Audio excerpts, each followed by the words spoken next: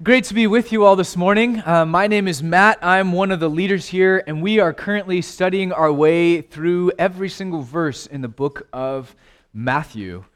And we are continuing in that series this morning, so we'll get right into it. If you have a Bible, go ahead and turn with me in your Bibles to Matthew 9, verse 1, and we'll get started. As always, we have a lot of ground to cover in a short amount of time. And it seems there are just not enough Sundays in the week to talk about all that we want to talk about. But we'll do the best with what we have. If you were with us last week, you know that we talked about physical healing from the ministry of Jesus based on Matthew 8 and Matthew 9. And we talked about the role of faith in healing. Today, we come to another healing passage from Matthew 9, but it's going to take us in a different direction entirely as we contemplate just what it is that Jesus wants to heal. We pick up in Matthew chapter 9, verse 1. It says, Jesus stepped into a boat, crossed over, and came to his own town. Some men brought to him a paralyzed man lying on a mat.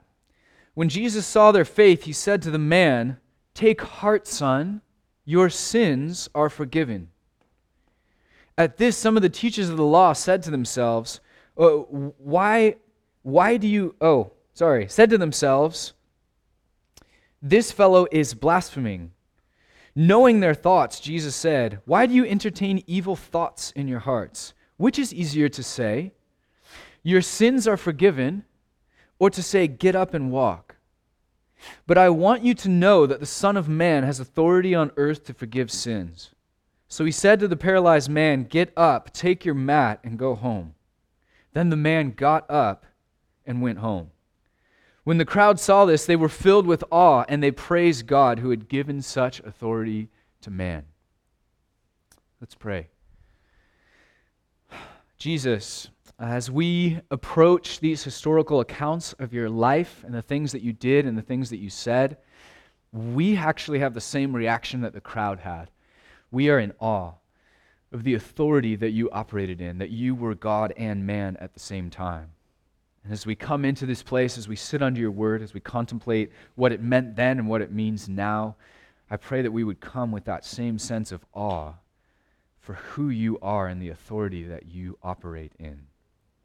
So would you open our hearts and minds to that today, God? Some of us are coming in with hearts that feel clamped shut, unable or unwilling to receive from you, and yet with a touch of your Spirit, we're actually willing to open up and receive more. So would you come and work amongst your people today? Would we walk out of here having received what it is you want to teach us through this morning? In Jesus' name, amen. As you read through the healing accounts of Jesus, some 40% of the narrative text of the gospel, you'll notice that he is far from mechanical in the way that he goes about it, and his methods often kind of leave us shrugging our shoulders. And this account that we read today is no exception.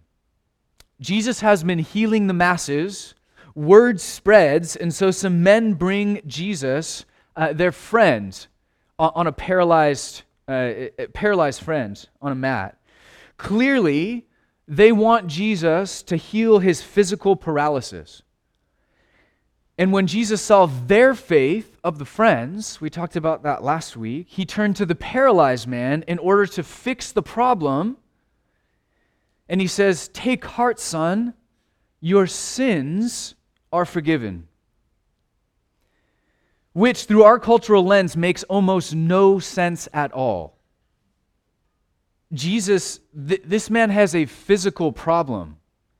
Why are you talking about his sin?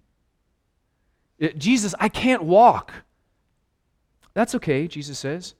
Remember how many times you've committed adultery in your heart? Yeah? You're forgiven.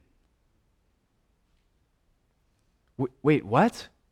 I'm physically paralyzed. I can't walk. I'm asking for you to heal me. Seen through the modern Western cultural lens, these things appear completely disconnected. But here's what I want us to see. As Jesus sets out to heal people, we see him effectuating holistic healing in every aspect of their being.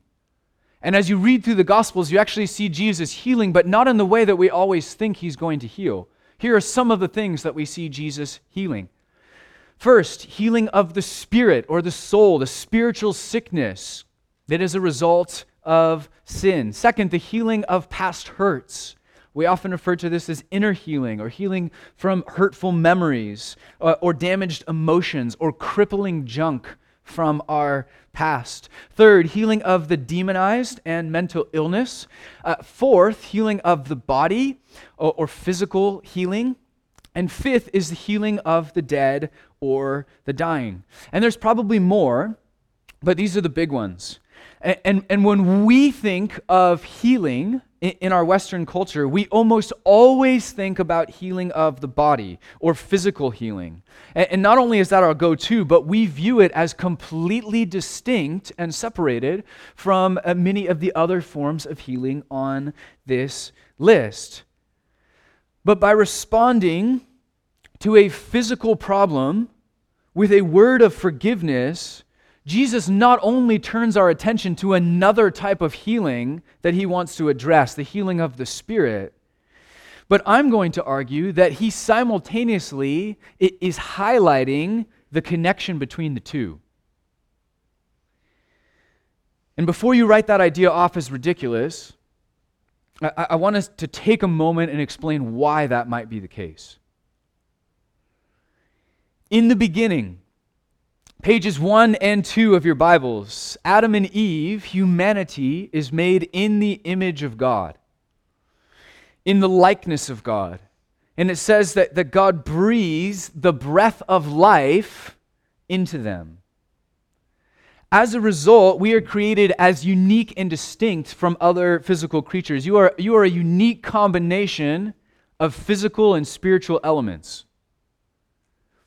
You have a body and you have a soul or a spirit. And the human spirit is the capacity in our inner being through which we relate to God and the spiritual world. You were given that by God. And there's a sense in which your soul or your spirit is the center of your being. And that's not to say that your physicality is unimportant or even less holy. I think those ideas are more rooted in Greek philosophy than they are in the Scriptures. That's not what I'm saying. It's only to say that your soul or your spirit is central to who you are. And that every aspect of who you are is deeply connected with all of the others. Humans are created as physical, spiritual, emotional, intellectual beings. Interwoven, interconnected, fully integrated in their personhood, such that every part of you affects all of the others. And here's why this matters. By the time you reach page 3 in your Bibles, Adam and Eve choose to disobey God in this sort of layered, complex, multidimensional tragedy that theologically we call the fall. And in that moment, a deep connection between God and humanity was severely damaged. Sin entered the world and death along with it, and we cannot underestimate the effect that this has had on the human heart and the human experience. The Scriptures open with a spiritually healthy Adam and Eve, and immediately upon disobeying God, we see the catastrophic effects of the fall on human existence. And in the very beginning, they show up as social and relational disruption. That's the first symptom. You have this sin and blame shifting and accusation and hiding in shame and guilt. We are cut off from God spiritually, and this massively disrupts who we are and who we were meant to be. God said that if we ate the fruit of that tree, we would die. And we didn't die physically, at least not right away. But what sets in that moment is a sort of spiritual death. And that's not to say that your soul died or anything like that. That's not what I'm getting at. But what happened is that our capacity to freely and fully know God was altered and cut off. We could no longer have free and open fellowship with God. The very core of who we are was altered and damaged by sin. We became incapable of either fully desiring a free and open relationship with God or freely knowing God. We became spiritually sick. And then what happens is that you get all of this other junk that flows out of our sickness of spirit. And so this spiritual death of sorts actually gives birth to fear and sin and shame and death. And there's all of these ramifications in the following pages that come spilling out. Psychological, social, mental, physical, emotional, environmental effects that all flow from that starting point. When we became spiritually disconnected from God, everything else was set on edge. The sickness that started in our souls and wrecked our hearts then flowed out into the rest of creation, including every aspect of who you are. And our continued presence in the garden became impossible. So God ejects us from the garden, and then in this curious passage, he puts flaming swords blocking the re-entry, saying, you can't come back. And I've always found that really confusing. What is that about? Like, why are you barring them from the garden? Why can't they go back in? And I think the answer is that it was already too late. The damage had already been done. Our hearts had already been corrupted. And now the solution would not be to go back, but to go forward. You see, most of us spend most of our lives trying to get back to the garden. It's in your heart. It's in your blood. You know that's where you're supposed to be. And so most of us, especially in America, try to pursue lives where we have the perfect job and the perfect house and the perfect spouse and the perfect lawn and the perfect bank account or whatever it is. We're starving for this place where there's no sin and there's no sickness and there's no pain and there's no inconvenience and there's no death. And we long for that. We spend our lives striving to recreate that reality. But that's not the redemption that God wishes to bring. He will bring that one day, that reality that you're thirsting for. But not here and not now. In the here and now, we're saying, God, can we please go back to the garden? And he's saying, no. I want you to become the garden. Redemption is coming, but it's going to start at the very core of who you are. That place where it all started, in the spiritual sickness of humanity and spilled outward, that's where it's going to start. Inside your heart.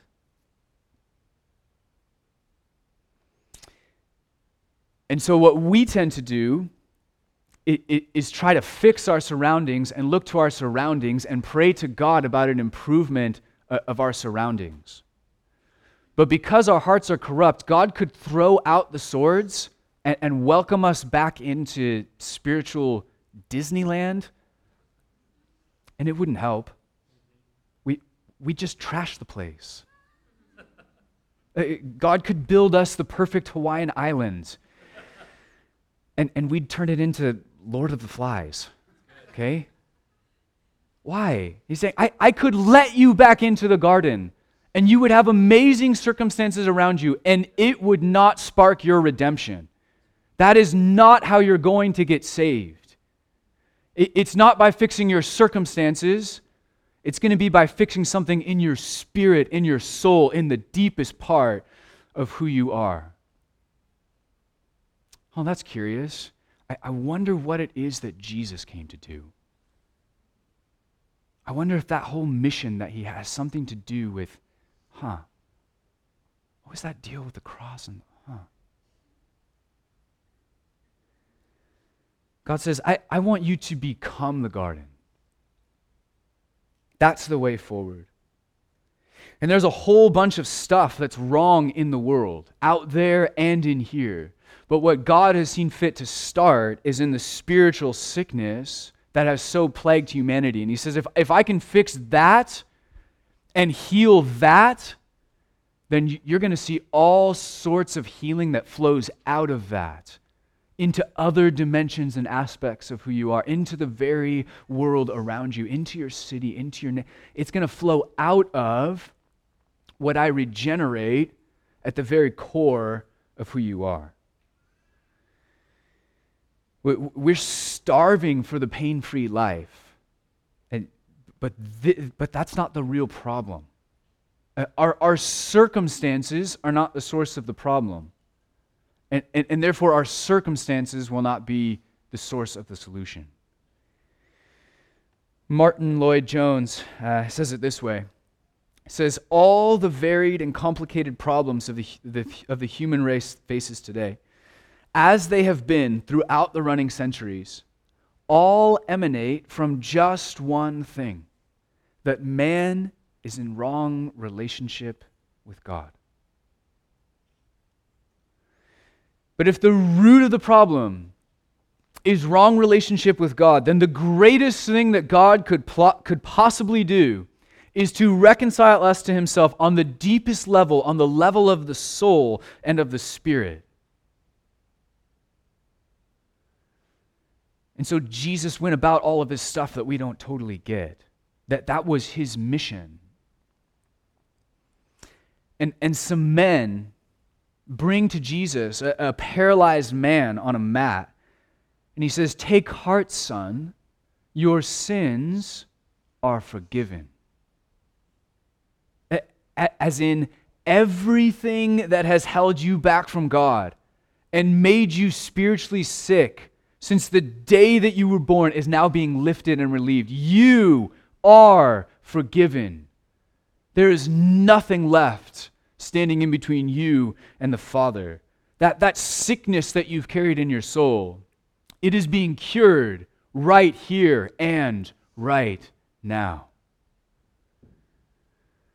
And the Pharisees and the teachers of the law are stunned because they know what that means. They know what the implications are. And they know that only God can forgive you of your sin. Even if you forgive someone else who's harmed you, all you're really doing is releasing them to God so that he can effect true forgiveness in your heart and theirs. The Pharisees knew that to stand up and announce that someone was forgiven of their sins by God was to say, I am God. And now they're really flustered. And then Jesus poses a question to drive home the point. He said, which is easier to say, your sins are forgiven, or get up and walk? And the Pharisees are all raising their hand from the back. I know. Get up and walk. Because they had seen prophets heal before. They knew that people could be healed but through prayer. That wasn't a totally new and novel concept to them.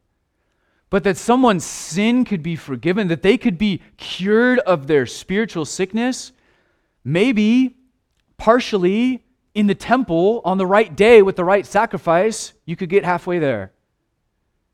And now Jesus is standing in front on someone's front lawn, announcing that this person is forgiven. And then, of course, there's our culture on the other side saying, well, no, it's way easier to say his sins are forgiven. Because for us, in our materialistic culture, we say, oh, well, medical miracles, well, that's not possible. Okay, so he's not going to get up and walk. That's really hard to say. But sin is just the breaking of like God's arbitrary rules. Sin doesn't have a real effect on you. We're all good people. We're all going to heaven. Sin's not a big deal. It doesn't really affect you. It doesn't really affect others. For Jesus to say that his sin is forgiven, that's just sentiment. That's just him sharing an encouraging thought. Of course that's easier. Just tell him he's forgiven. And Jesus is saying, actually the sin and the inner healing are more important than the physical healing.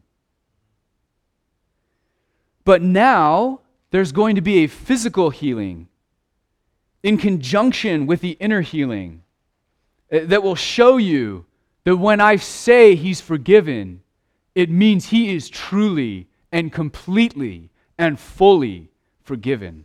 I have that authority. And so by starting with forgiveness, Jesus isn't just making an unrelated sales pitch for something that he deems good. Oh, I see you've come in for healing today. Can I interest you in maybe something over here? Maybe a little forgiveness? Maybe like... No. That's not what he's doing. He isn't trying to sell this guy on something that's unrelated and irrelevant. But by starting with forgiveness, I believe Jesus is actually making multiple points at the same time. Here are just a few of them. First, Jesus is making a statement about his divinity. These are the type of statements that led to his death because they knew exactly what he was saying when he told someone they were forgiven. Jesus is pointing out the importance of inner healing, even with someone who's suffering terribly physically. Say, no, that's still important. In fact, it might be more important than his physical healing. And I'm going to argue that he's demonstrating a connection between the two. And I'll say a quick word about each. First, in context, Jesus is making a direct claim about his divinity. This is what so frustrates the teachers of the law, because their power system, their religious system, if that's true, is being completely undermined. And it's one of the reasons he's killed.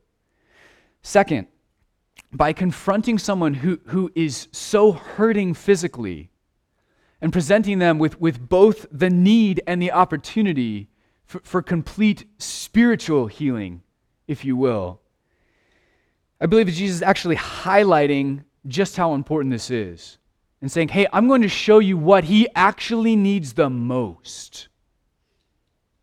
And it's not to get up and walk. When Jesus physically healed that man, in a moment, he was healing him physically and psychologically and emotionally and socially and financially. In a moment, all of those aspects that he struggled with, maybe for years, maybe his whole life, are cured. And yet in the same breath, Jesus says, there's a greater healing that has occurred here than what you've just seen. It's actually what I've done for his spirit. It's actually what I'm doing to heal his soul. In context, the physical healing actually sort of takes a back seat. In fact, the biblical authors will sometimes refer to physical healing as a sign. And we still use this language today. You may have heard, it's kind of churchy language where we talk about signs and wonders, which is only really go together, right? Like you can't use wonder by itself, I don't think. Like, I saw a wonder. Like, God did a wonder. Like, I don't know how to use that. But sign is right from the scriptures. And I think it's actually deeply symbolic and fitting to explain just what it is that Jesus is doing and why he's doing it. It's just a sign. Why? Because all physical healing is temporary. All of it. Is it worth praying for? Absolutely. Did Jesus pray for it? Yes. Should we pray for it? Yes. If we pray for it, will we see people physically healed? Not always, but yes, generally speaking, we will see people physically healed. Will anyone be miraculously healed if we never pray for it? No. If we don't pray for physical healing, we will not see God-given physical healing. We just won't. But sometimes we have to ask the reverse question, which is, what do we do when God does heal? Okay, God physically healed you of the thing that you're wrestling with. What now? Okay, you continue with the business of following Jesus, partnering with him to see his kingdom come, and eventually you get old and you get sick and you die. How's that for a Sunday morning pep talk? Never been very good at those. But the point is that all physical healing is temporary. And so days or weeks or months later, the sickness will return or the next thing will come down the road. And eventually, you die. Life is short. It really is. Even the people that Jesus brought back from the dead got a few more years at best, and then they died again. And so in the midst of all that, we have to ask, what's the point? Why would God ever physically heal anyone in any scenario ever? And the answer is that it's a sign. And what do signs do? They point toward a greater reality. They point upward toward God, toward his power, toward his presence, toward his grace, toward his mercy, toward his compassion. They point forward to that future place, that you have not believed in vain, that the new heavens and the new earth are coming. They're signposts pointing beyond themselves, which is why if a church gets overly fixated on the signs, they're in trouble, because they're not looking to where they're pointing to. It is a temporary encouragement that points you forward to a deeper, truer reality. That is the purpose of a sign. And so in this case, the healing is a sign of Jesus' divinity. And it's a sign of God's power and presence and compassion and mercy. And it's a sign to the crowd that something deep and real and true has just happened in the spiritual realm, and they need to be aware of it. Guys, a greater healing has happened here. He has just been forgiven of his sin and set in right relationship. His spiritual sickness has just been cured. That doesn't happen in any other way. And it's going to have profound implications regarding the spiritual sickness that has plagued every human since the day they were born. And it's going to have profound implications for salvation and what it means to be given eternal life and what it means to be a new humanity in the here and now that is destined for the new heavens and the new earth. All of those implications are loaded into this simple statement that Jesus is making. Jesus says, just restore this man in every way. And he said, this is the most important. I could have left him paralyzed and he would be a blessed human being. And because we are interconnected people, as we are healed of our spiritual sickness, at the core of who we are, we should expect bits and pieces of healing to spill into every aspect of who we are. In fact, one of the reasons that inner healing or spiritual healing is so important isn't just in view of eternity. It's actually because spiritual healing becomes the linchpin around which all other healing emanates. As our relationship with God is renewed and restored, it can actually give rise to the healing of our psyches and our emotions and even our physical bodies. And this is difficult for us to grasp in the Western world because we are preconditioned to think that sin doesn't really have an effect on us. And if it does have an effect, it must be a very compartmentalized effect. And Jesus says, no, you are one whole and holistic person. And whatever happens to part of you affects all of you. John Wimber, author of the book Power Healing, which I highly recommend, he relates a story in which he was praying for a 40-year-old woman who had chronic stomach issues and arthritis, and it was getting really bad. And so he went to pray for her, and like we do here, he just spent time listening.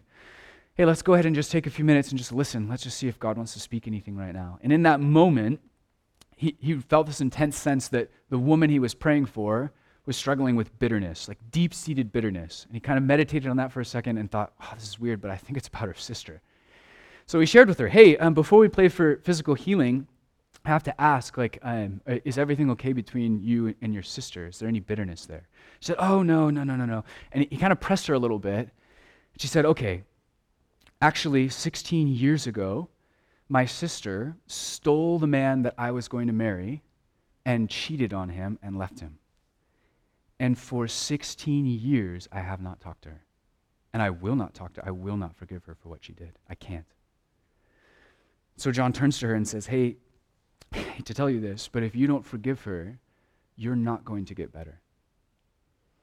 And so the woman left, and she went home, and she wrote a letter to her sister, a letter of forgiveness and reconciliation, and she never sent it.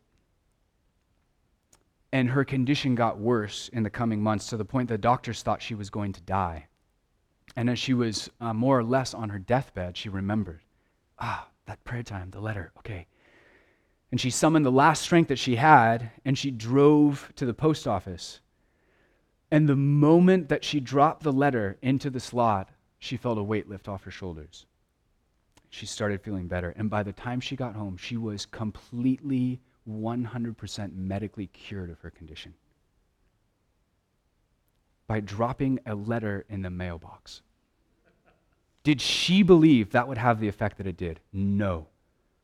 Is our model for Western medicine equipped to deal with how holistic human beings are? No, it's not. As great as it is. But Jesus is. He sees it. He gets it. In fact, as he looks at the paralytic man, I think that he actually discerns in that moment that there is a deep and profound connection. Not in every case. This is not true in most cases. But in this case, he says, I actually sense there's a deep and profound connection between the sin and guilt and shame that is crushing his soul into paralysis and the physical paralysis which he is experiencing. So by saying, son, take heart, your sins are forgiven. He is not addressing something that is irrelevant to his healing. In fact, it might be the very source of his healing. Our spiritual sickness has a profound effect on who we are, and therefore reconciliation can become the gateway to healing. I was praying for a woman a few years back, and she was in her mid-60s, and she was having back problems. And I was kind of used to praying for healing a little bit, and was doing that. Same deal, was listening, kind of praying, and it just had this overwhelming sense of the word forgiveness just kept coming to mind. There needs to be forgiveness. And that's not what I wanted to hear. I just wanted to pray for her back and just move on with it. I was like, this is awkward. I don't even know how to bring that up.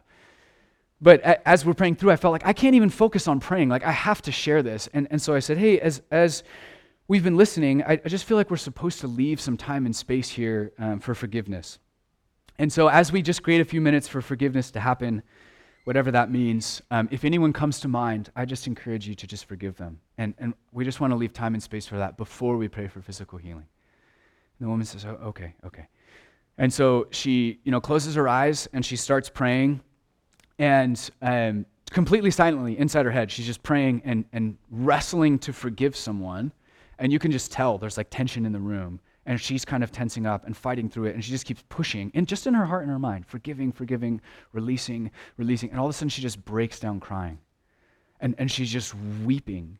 And there's this beautiful time of prayer where she's accepting more and more of God's forgiveness and releasing more and more whoever it was in her mind that she's struggling to forgive. And she walked out of that prayer room on top of the world. She was just absolutely brimming with joy. And I can't even remember if she was physically healed. I was thinking about that. I was like, why can't I even remember if she was healed? And then I realized that that's the point. That the inner healing, that God did the greater thing. That inner healing was actually more important to God and more important to her than physical healing. And for all I know, physical healing came out of that. But I know that that was a beautiful moment in her life. And I ran into them this is why I remember. I ran into them years later, and they said, oh my gosh, you're the person who prayed over so-and-so's back. Well, she's 70 now or whatever. I'm guessing her back hurts again. But that's not the point. The point was that they still remembered this beautiful thing that God had done in her life. And God says, that's the greater thing, is me healing you from the inside out.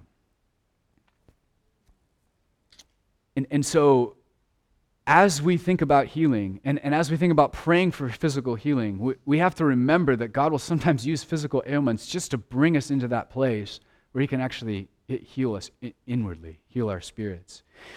And even last week, we talked about physical healing. We prayed for people for physical healing. We'd love to pray again today for people who need physical healing. We think that's really fitting and appropriate for the church to do. But something was really interesting in all of the different little prayer circles that I was in praying for physical healing. The Holy Spirit, God guided the majority of our prayer time praying into issues of God's love and the truth he wanted to speak over them prophetically, and restoring issues of identity and rooting out lies of the enemy and doing this holistic inner healing. And then it was physical healing in some of them was almost an afterthought. We almost forgot to pray for it because whoa, that's actually what God wanted to do. Is it wrong to pray for physical healing? Not at all. Jesus did, we do, we can again this week, we'd love to. As God's kingdom advances, should we expect to see people healed along the way? Absolutely. That's part of what we see in the Gospels. But recognize that as we press in to physical healing, God will often see fit to do the greater work. Being reconciled to him and being completely set free at the deepest level of who you are is something that all of us need and that all of us can pursue.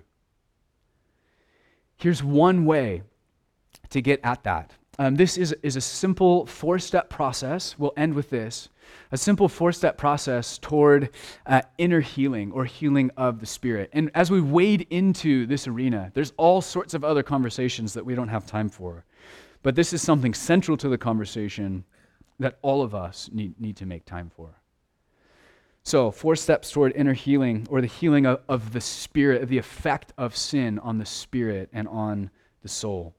Here's what we do. First, if you're taking notes, is the process of confronting sin. In America, in our culture of materialism, we tend to neglect, ignore, downplay, marginalize the effects of sin on our souls. Most Americans aren't even fully conscious that they have a soul. That just doesn't even make sense, not part of their daily thinking. We're not even aware of the effects that sin has on our soul, let alone on our emotions and our psyches and our bodies and all these other aspects of who we are. And for how central our spiritual state is to daily existence, it is shockingly ignored and marginalized in our daily conversation. And by allowing ourselves to be confronted with the full weight of sin and kind of calling it out for what it is, we aren't just sitting in self-loathing and in pity and in condemnation. Not at all.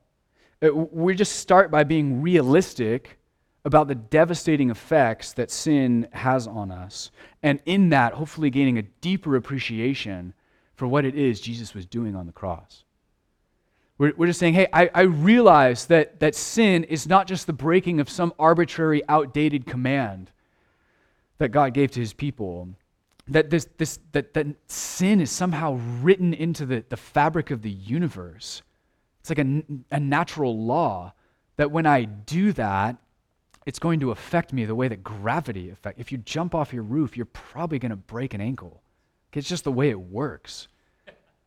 And I think sin is more like that than we'd like to believe. And so as we confront our own sin, rather than shy away from calling that out, kind of in cowardice for what it might mean, or rather than making vain attempts to justify ourselves in it over and over again, this isn't wrong, this isn't wrong, this isn't wrong. No, we just confront it and we call it out for what it is. We say, this is sin, I know this is sin. It's amazing how often we just know, and this harms me. If we don't start with that, like we're never going to come to Jesus for healing if we can't admit that we're actually hurting, if we can't admit that we're actually damaged in that way.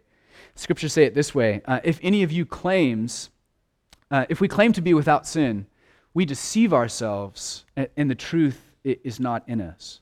If we can't admit as human beings that we have a tendency toward spiritual and physical decay, then we'll never come to the physician to actually let him do what he wants to do.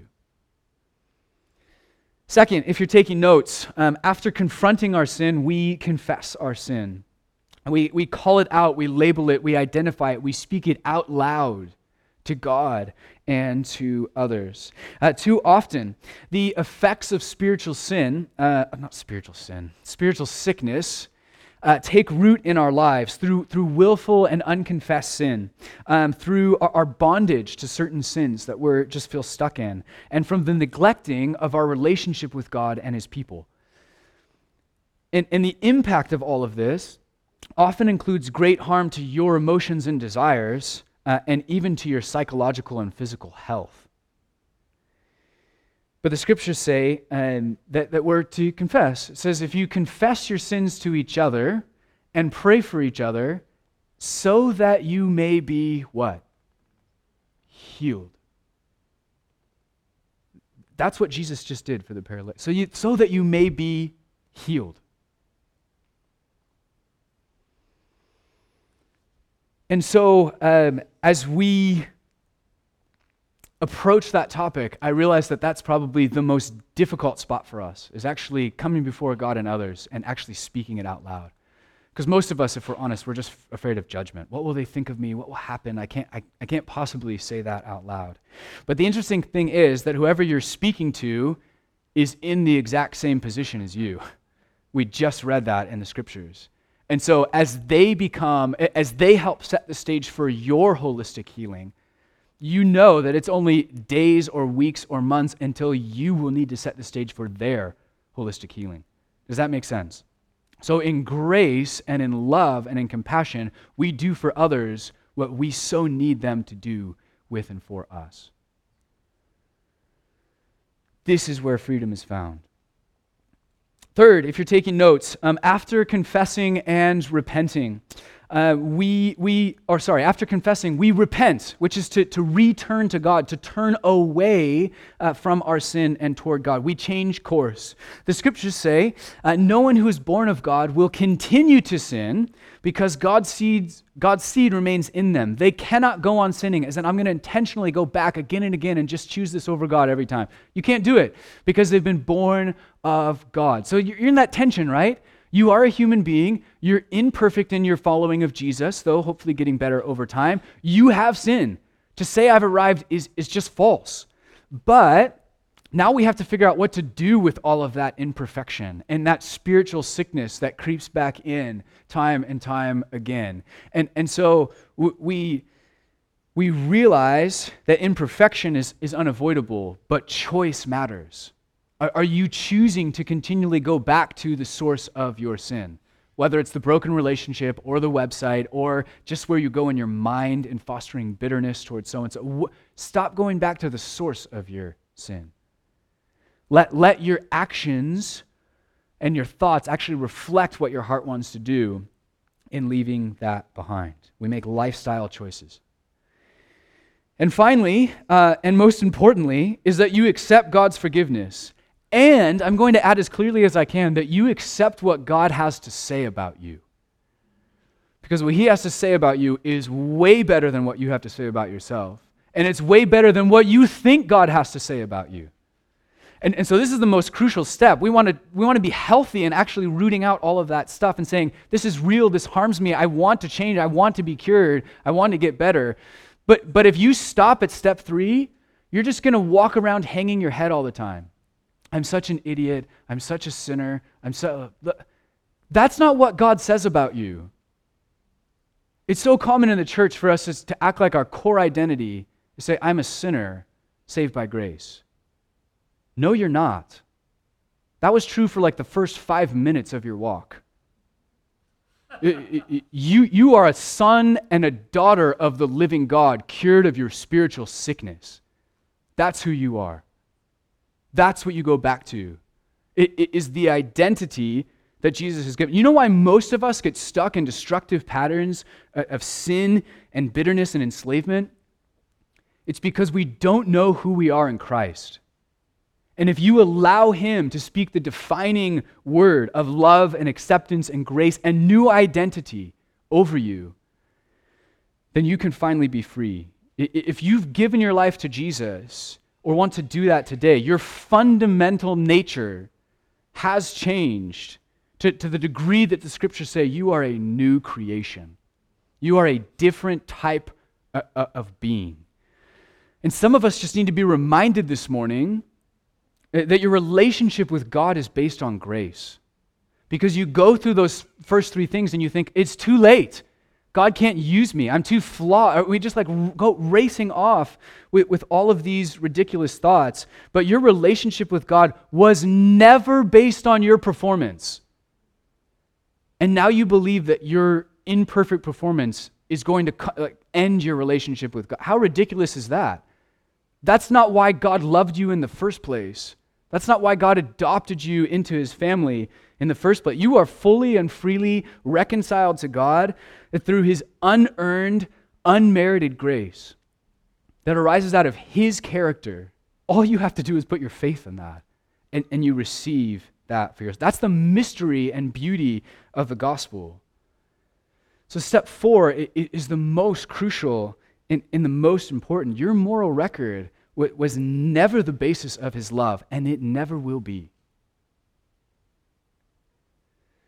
I think He's approaching some of you this morning in grace and saying, take heart, my son, take heart, daughter. Your sins are forgiven. Not halfway, totally and utterly and completely forgiven. You now come before the throne of God. And that's where inner healing is found. He's delighted to welcome you back in. He's delighted to heal what so easily becomes broken.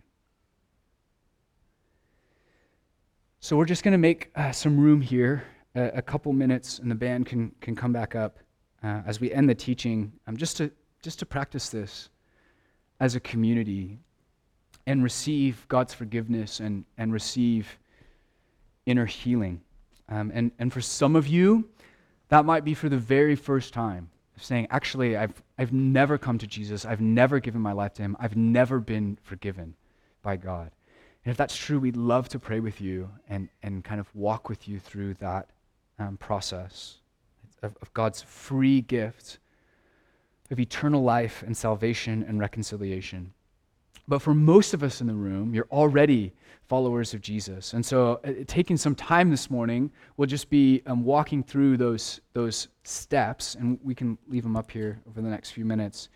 And just taking a few minutes to take the junk that we naturally accumulate and even some of the wounds that some of you have carried for years, and saying, God, I recognize that this may be the most important type of healing that you offer.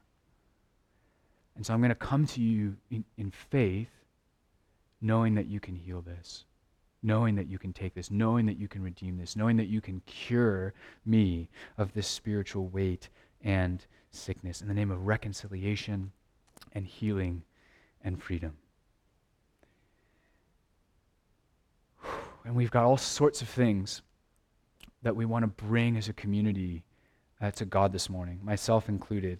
Some of us are feeling helpless and crushed under that spiritual weight. You're spiritually paralyzed. And I need you to remember that Jesus is the one who comes to you in your helpless, hurting, spiritual paralysis. Says, take heart. Your sins are forgiven. I have everything in me, and I've won everything for you that's necessary for spiritual healing. Come and receive. Let's pray.